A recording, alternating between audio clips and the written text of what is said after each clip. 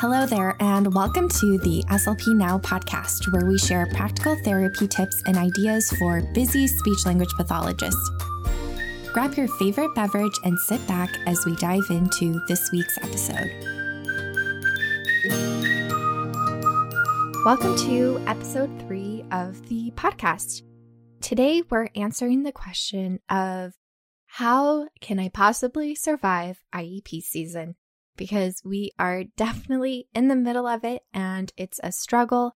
And even if you're not in your IEP season, we're constantly being bombarded with paperwork, and no one gets into speech therapy because they love paperwork. It is a constant struggle between the IEPs, Medicaid billing, lesson planning, data collection, file organization, all of the things. It sometimes feels like all we do is manage our caseload instead of actually doing the work that we love and being there for our students and giving them therapy. Just keeping up with all of the daily paperwork can feel like even more than a full-time job. And if, or actually when you fall behind, it feels like such an enormous pressure.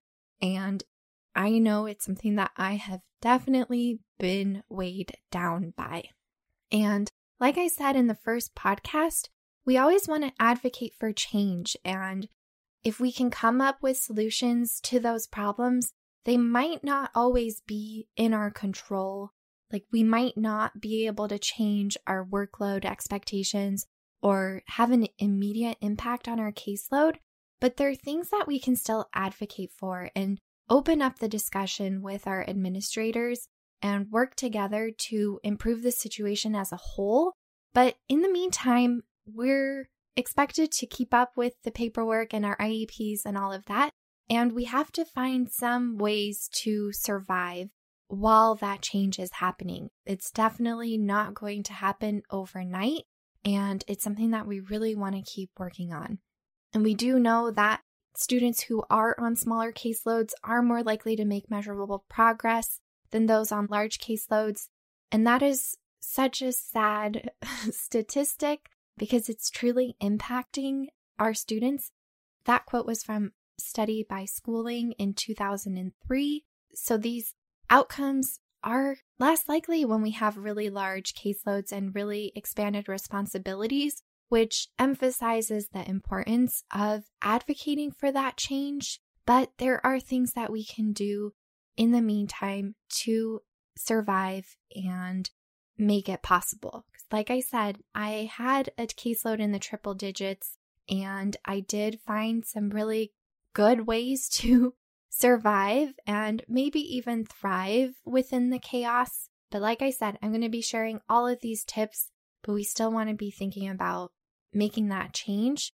And I really think it's something we can do together. And I hope that in the meantime, these hacks are helpful. And the goal behind all of the things that I'm going to suggest are to really save our brain power for the good stuff, for the therapy, for the things that are really going to move the needle for our students. And a lot of these are meant to save time and help us be more efficient at the things that we do, at the things that take us away from our students.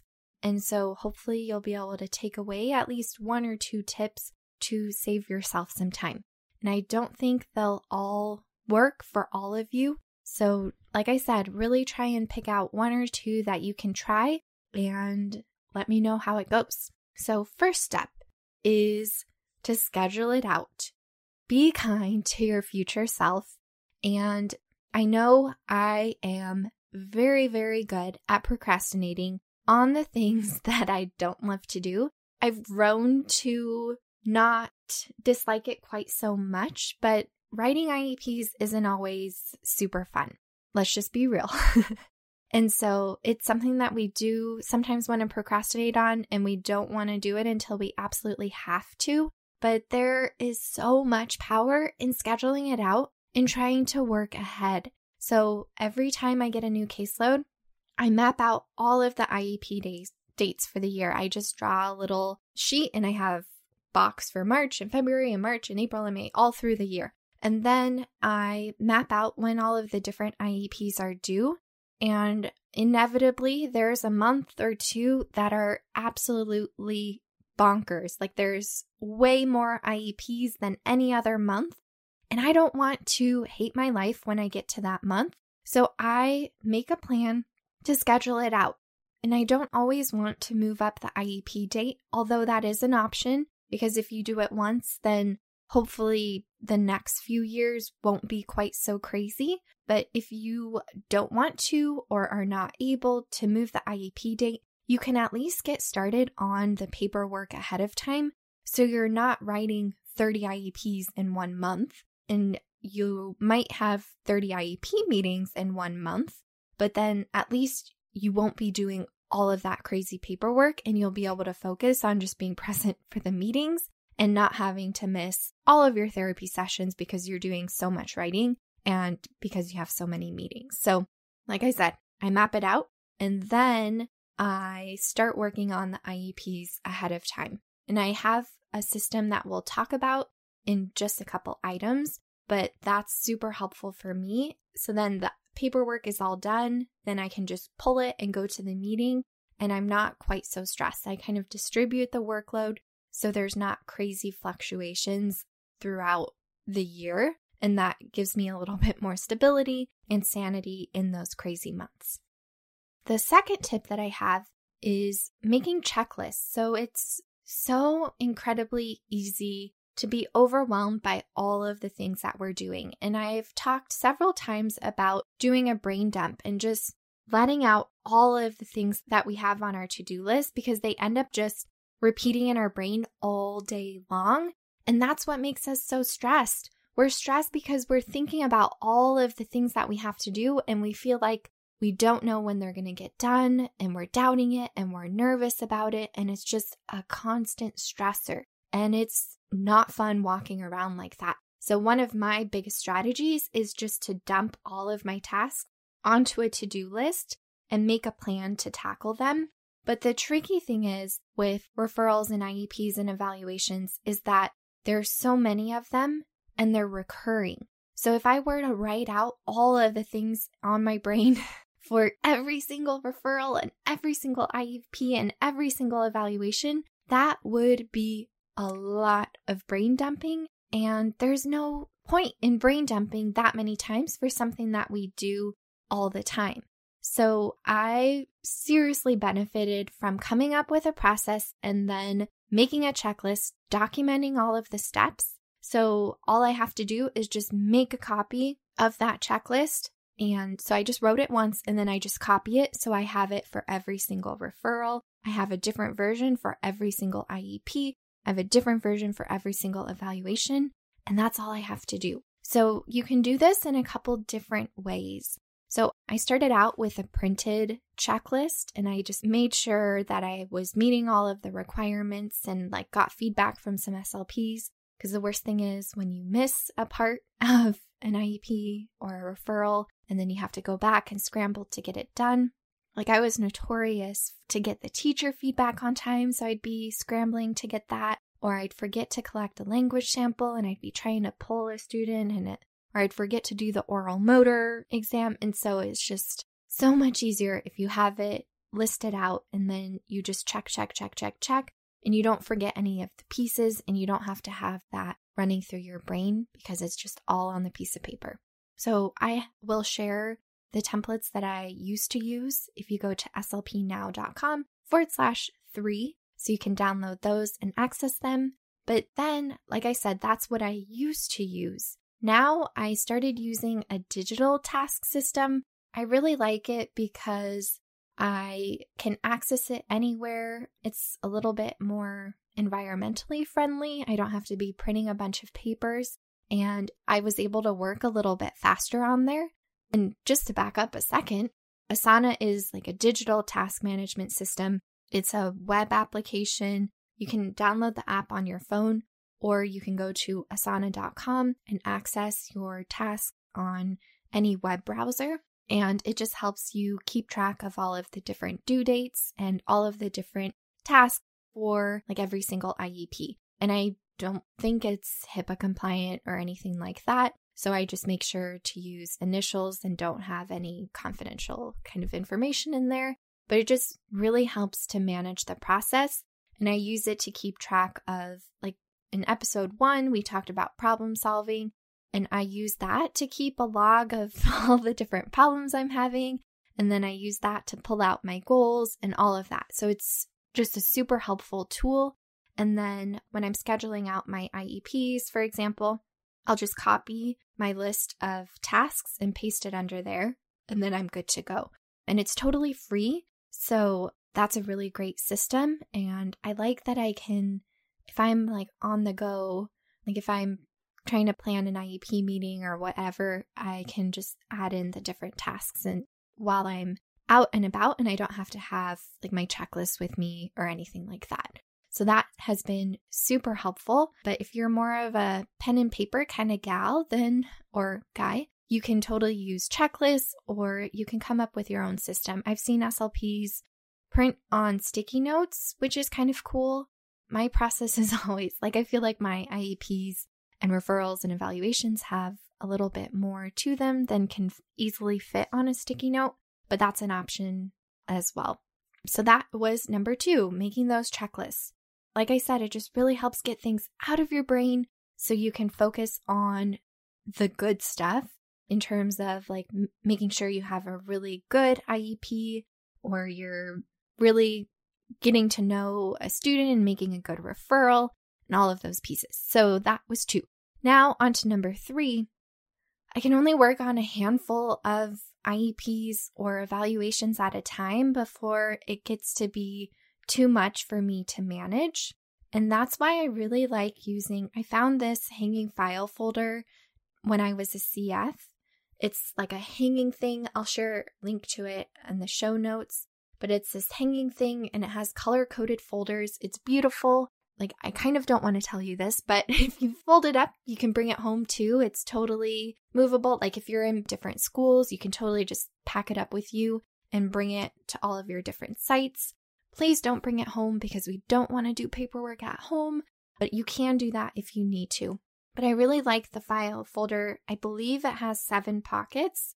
And so that's probably my max that I can work on at any one time. And I just use that. So I'll put all the different IEPs or evaluations that I'm working on, and I'll keep them in there, and they're color-coded. So I can color code in Asana. So if I'm like, okay, I have some report time, this task is up next, this is a purple task, I need to grab the purple folder, and then I'm off to the races, and I'm just like so incredibly efficient. I get so much more done, and it just makes my organization heart happy. Like I love when color-coded organization actually helps me be more productive. And that is one situation that makes a huge difference. So that organization system is incredibly helpful. I am impartial to the hanging file folder, but you can totally use just any other kind of file folders. If they're color-coded, bonus points, or you can just grab manila folders to organize the paperwork and use like a desk file or just keep them at the front of your file cabinet. There's so many different options. You can just add like a color. You can use a couple markers to color code your files if you want to benefit from that. Even if you're just using the manila folders, there's so much good stuff that you can do with that. But I think keeping the papers organized is so important because if you are so busy and we don't have time to dig through a pile of papers on our desk, like just put them in a folder. And then when you do have a minute to work on your paperwork, all you have to do is just pull that thing. You don't have to dig through things. You don't have to worry about, oh, where is that thing that I need to write this IEP? It's all going to be organized for you in one place, and it makes such a big difference. Now, on to number 4. We want to have some templates. So it is so much easier to write a report when you have a template to get you started. I don't know about you, but I can procrastinate like no other when it comes to writing. I think there's something incredibly intimidating about a blank piece of paper or a blank screen, because we always do our IEPs on the computer, but it's just really hard for me to get over that initial hump. And if you are like me in that way, it is so incredibly helpful to have some templates, because then you just open up your template and you just get to start plugging away. It's so much easier to get started. I started procrastinating a lot less, and I was able to take off some of the cognitive load and just really focus on the student and what I wanted to say about that student, and focusing on figuring out how I was going to help him or her in the most effective way. It was so amazing once I started using that. And especially as a newer SLP, it's just really overwhelming. Like, what in the world do I want to say here? I've always really liked using templates, but even after writing hundreds upon hundreds of documents, it's just still super helpful. And like I said, it helps us get the basis covered, and then we have more time and energy to focus on the student and writing a really awesome report that's going to be really helpful for the IEP team and the student. And I used a lot of different strategies to come up with my templates. I really asked SLPs that I admired in my district and who I knew were writing really good reports, and I asked if they could share some of their things with me. A lot of them had templates too, so I was able to pull from there. I think it's a really smart SLP thing to do, to have some templates. So that was really helpful. If you are in a district by yourself, you can look at past reports and see if there's anything helpful there. Because a lot of times there's things that are really specific to the district. Like, there's just some things that your district will require. I've been in a couple of districts. Each one has slightly different things. So that's why I think it's really helpful to reach out to colleagues and look at past reports as you're building those templates.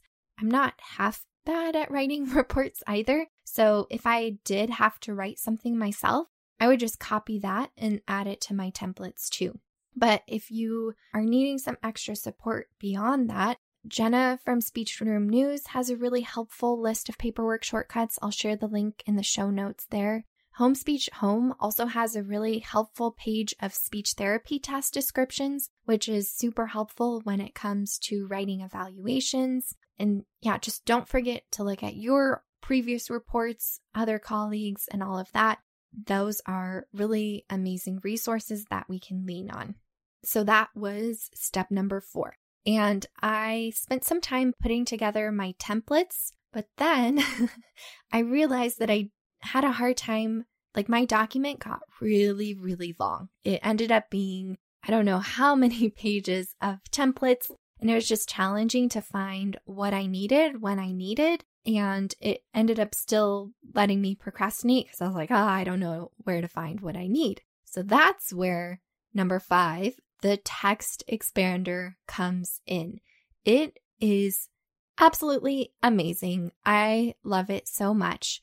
In my district, I use my personal computer to write my reports. I'm just a little bit more savvy on a Mac, so I use the app called Text Expander, but I believe they have a Windows version too, and I believe it's free for educators. I would just double check that.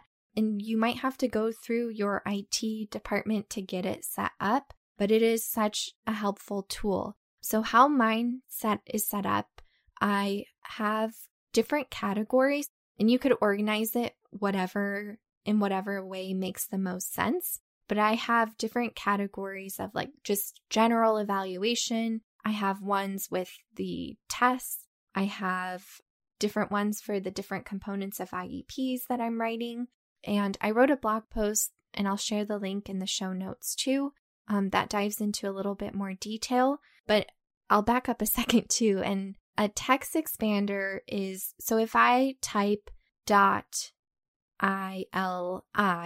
or whatever I decide the shortcut is, it can expand, so hence text expander, into whatever I program into the app. So if I say I love IEPs is the expanded version of .ili, then every time I type .ili, it'll expand to say I love IEPs. And so for an example of phrase that I made, so I would do, like, in one of my IEP systems, we had to do a bunch of prior notice things, and I ended up writing really similar things all the time. So I did for the first box, I did .pn1. So prior notice 1. And that would have kind of the templated things that I say all the time. And then all I have to do is just edit it. So I might remove some components, add some components, whatever makes sense for that student. So I just do .pn1 and it would expand to whatever I need to fill in that first box. Then .pn2 would be whatever I need to fill in the second box. And I just go through there. And like I said, this isn't replacing our clinical decision making. We're not being brainless. It's helping us get the basics down so we have more cognitive resources and time to really do that clinical thinking. So it's meant to make our reports better and not just to make them be super templated. So one more example of how I use this, I have kind of a general things that I like to look at for present levels for the first grade versus second grade versus preschool versus kindergarten. So I'll do .pl for present levels, and then I'll just add the number or the grade. So I'll do .pl1 for first grade, .pl5 for fifth grade, and that's how I set that up. So I try and make it be really easy to guess which phrases I need to use. And then I have a general thing that I would often say about behavior. So that's BX, for example. So you can really think of those different types of things that you're writing all the time to make it a little bit easier. And then for evaluations, you can do .gfta, .caap, .pls, or whatever ones you give all the time. And then you just fill in from there. So that's a really helpful tool, and it's been such a huge game changer. But then when you're using those templates, you also have to make sure that you don't make silly mistakes, which brings us to number 6, find and replace. So I decided to use 3 asterisks to replace any names. So when I'm writing the report, then I can do Command F or Control F on a PC. It depends on which software you're using, but I'll go to the replace option. So I'll type in the 3 asterisks and type in the student's name. And then I came up with, I do 2 asterisks or no, that won't work. Yeah, but you have to have a space. So remember to do space, 3 asterisks space, and then space, 2 asterisks space, because if you just do the 2 asterisks, then it'll be a mess. So just use that system. And then I was able to replace all of the pronouns, just like the he or the she or the they. And then I used 4 asterisks for the possessive pronouns. And then it just made it really easy. And then it avoided the situation of parents being frustrated that I was calling their beautiful girl a he or any of those kinds of things. And it just doesn't make us look good if we can't use the correct pronoun. So the find and replace tool is a really good trick. And if you are using templates, just decide on what you want to represent the he and the she and all of that. And so that's one really helpful trick to make sure we're getting it all right. So those are the helpful tips when it comes to writing the paperwork. One thing that I mentioned before is that I always forgot to collect a language sample ahead of time, and that ended up being a little bit of a problem because it takes a little bit of time to put together. I knew how incredibly important it was to collect a language sample, but a part of me did not want to do it because it was so intimidating and it took so much time. There's a lot of research out there that shows why we want to take the time to collect these language samples. Ebert and Scott in 2014 wrote an article that talks about them as a valid complement or even an alternative to norm reference testing. Language samples address many of the weaknesses of norm reference testing, like they're more culturally sensitive.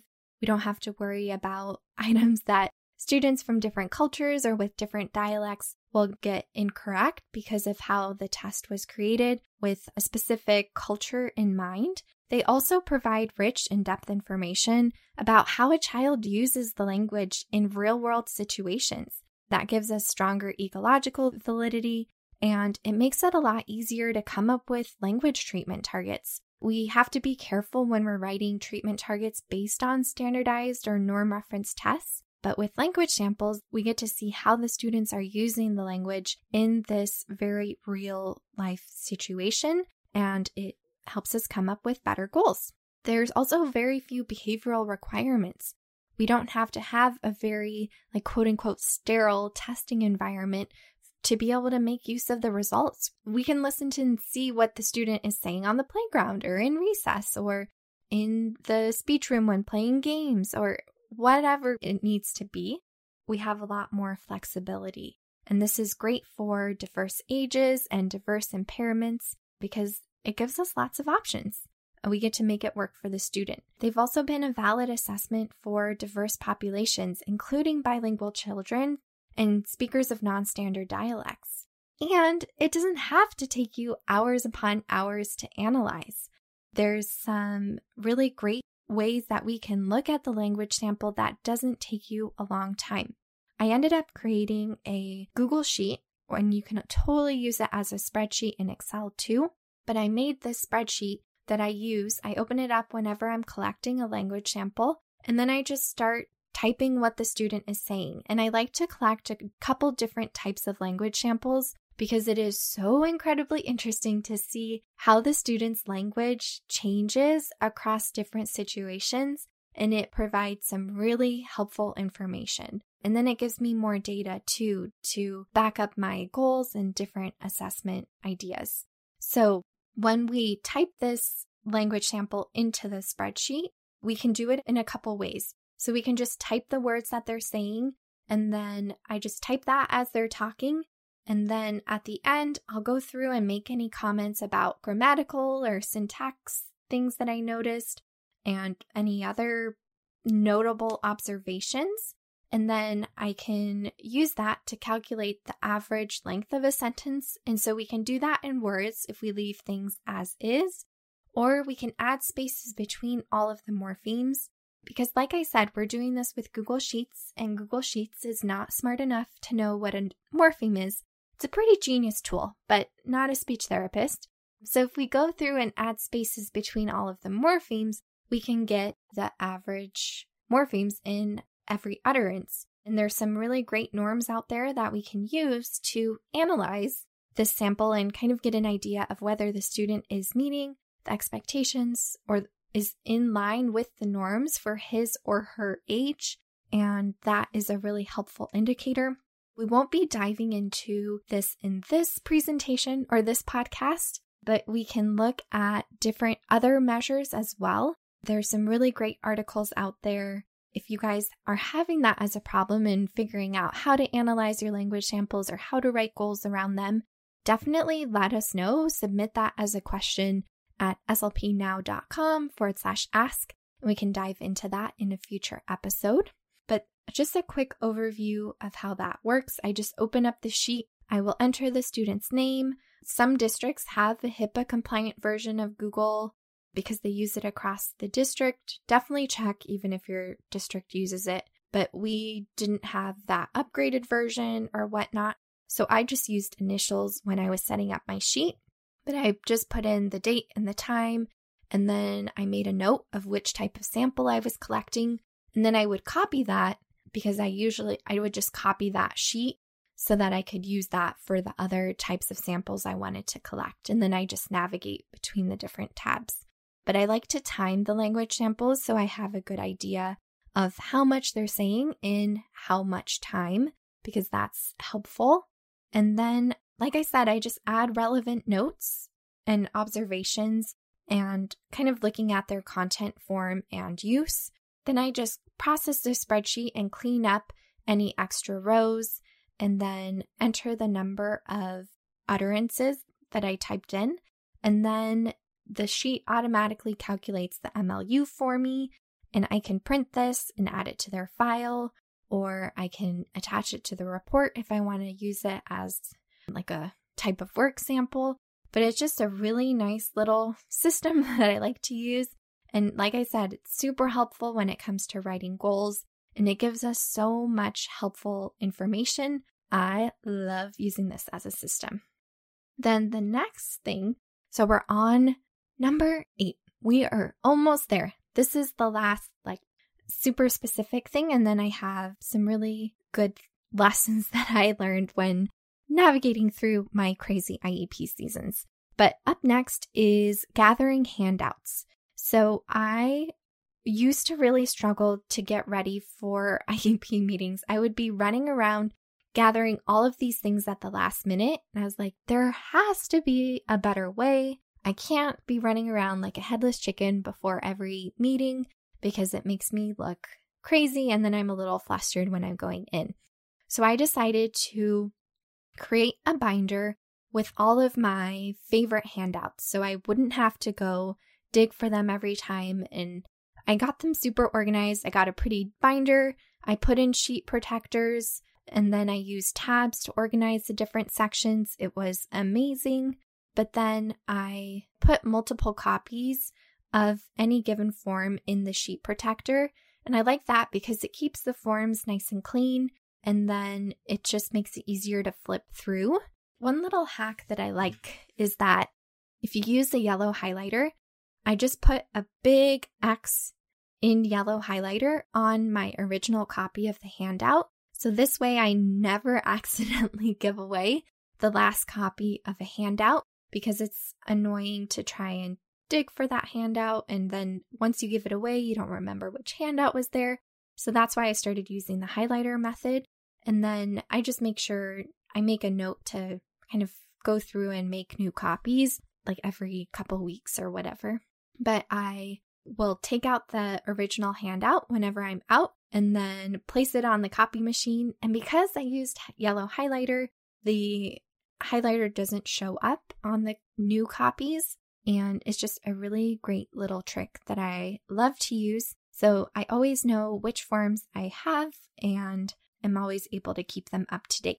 So I will share a link to some of my favorite forms in the show notes, but I wanted to give a quick overview of the ones that I really like. So Jenna Rayburn from Speech Room News has a really helpful handout that just explains what we do. It's called What is an SLP? And like I said, it's totally free. And I really like sharing this when I get the feeling that a teacher or a parent doesn't really know what we do. I love it because it goes over what we do with speech and language and fluency and voice and social language. It's just a really helpful handout. I also really like the one that Amanda Newsom made. It's a bundle of different handouts and it is also totally free. It is a great companion to the What is an SLP handout because then teachers understand what we do, but then it also gives them an idea of what would make a good referral for someone or for a student in their grade. So that's one that I use a lot. I also have some forms that I use when getting ready for IEPs and evaluations. There's a teacher input form that I really like. I always have this and it lets me collect the concerns for articulation, fluency, language, all of that good stuff.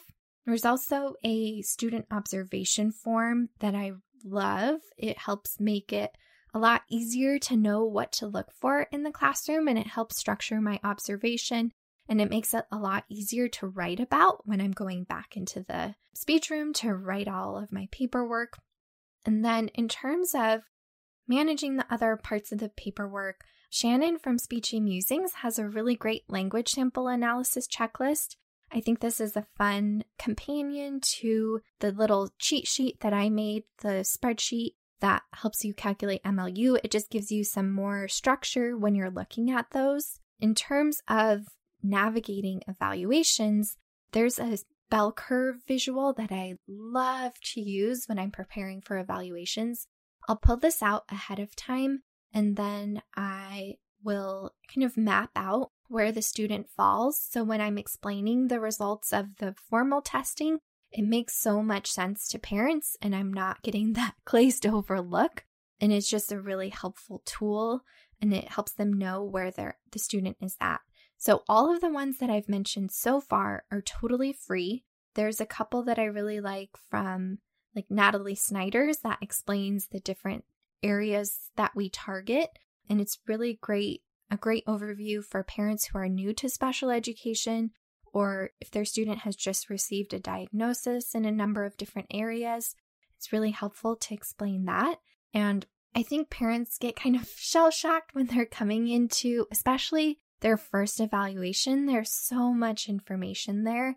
And even for parents who have been doing this for several years, it's still a lot of information, and we forget how much we already know and how much we're still supposed to be teaching them, because it is seriously overwhelming to navigate all of this.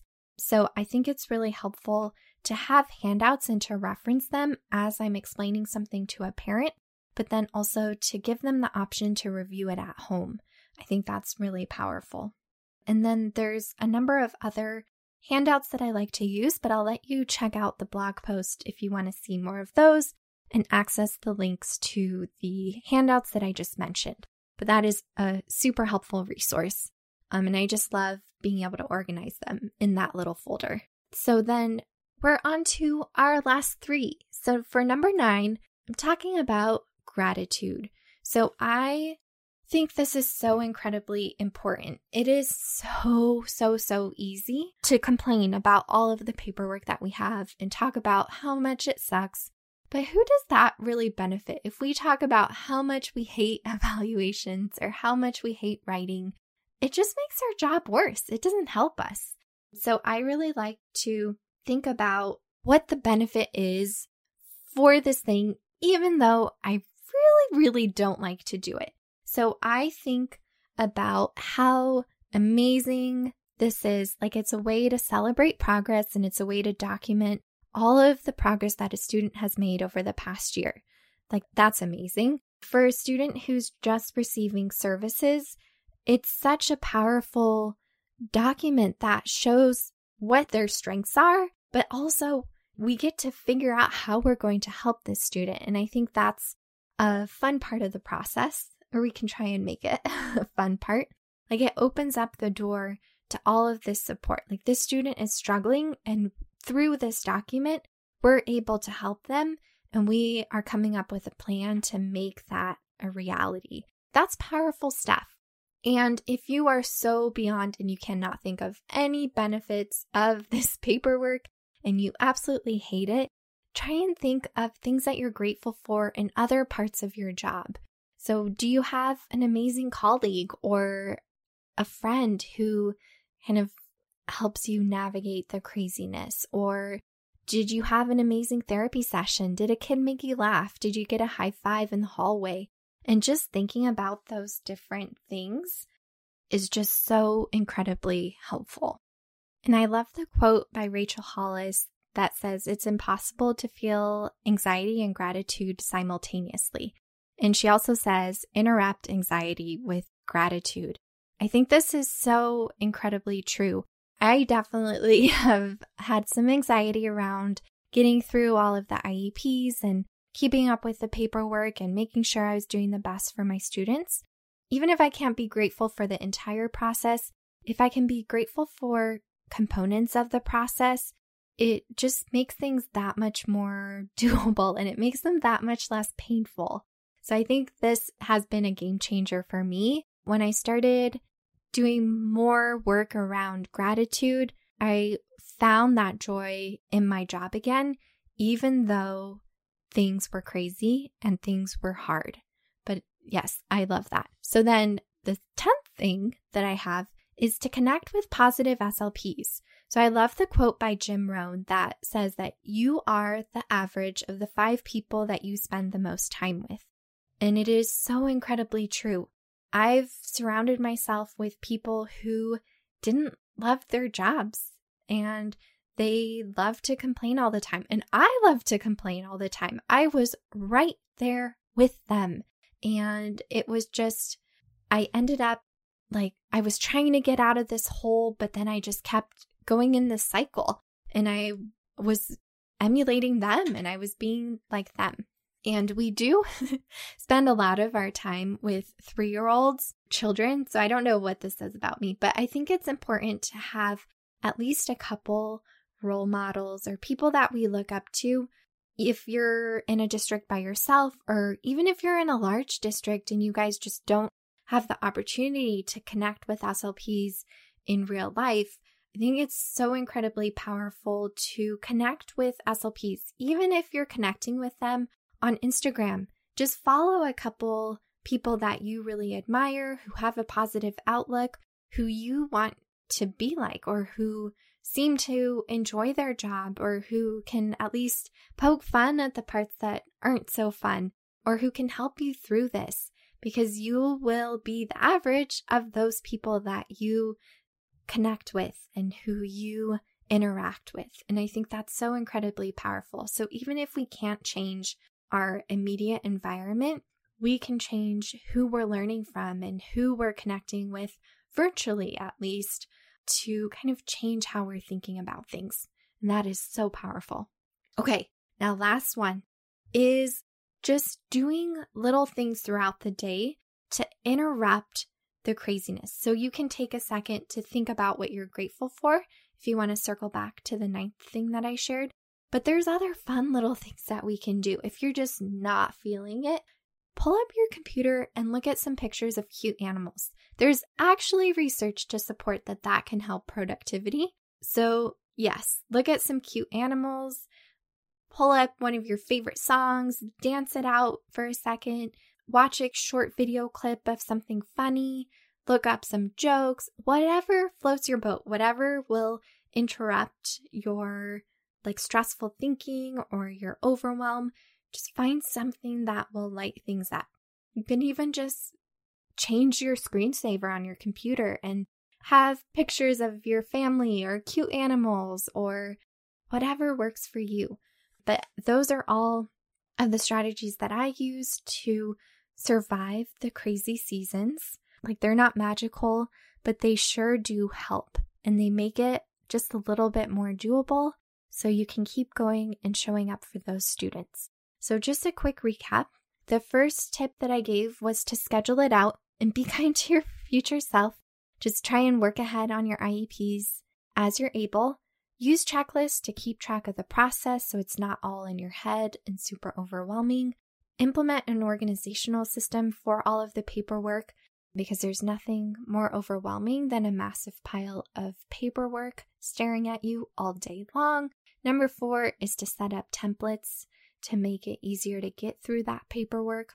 5 is using a text expander to organize those templates and make them easier to access. 6 is using the find and replace tool to make it easier to enter student names and pronouns, so you're not calling parent's lovely daughter. Using a language sample tool, using the little hacks that I shared to make it easier to collect those samples. Gathering handouts for all of the different purposes that you need them for and keeping them in one nice folder so it's really easy to get them. And then practicing gratitude, because we can interrupt anxiety with gratitude. Thank you, Rachel Hollis. Connecting with positive SLPs, because we're the average of the 5 people we spend the most time with. And then finding little things throughout the day.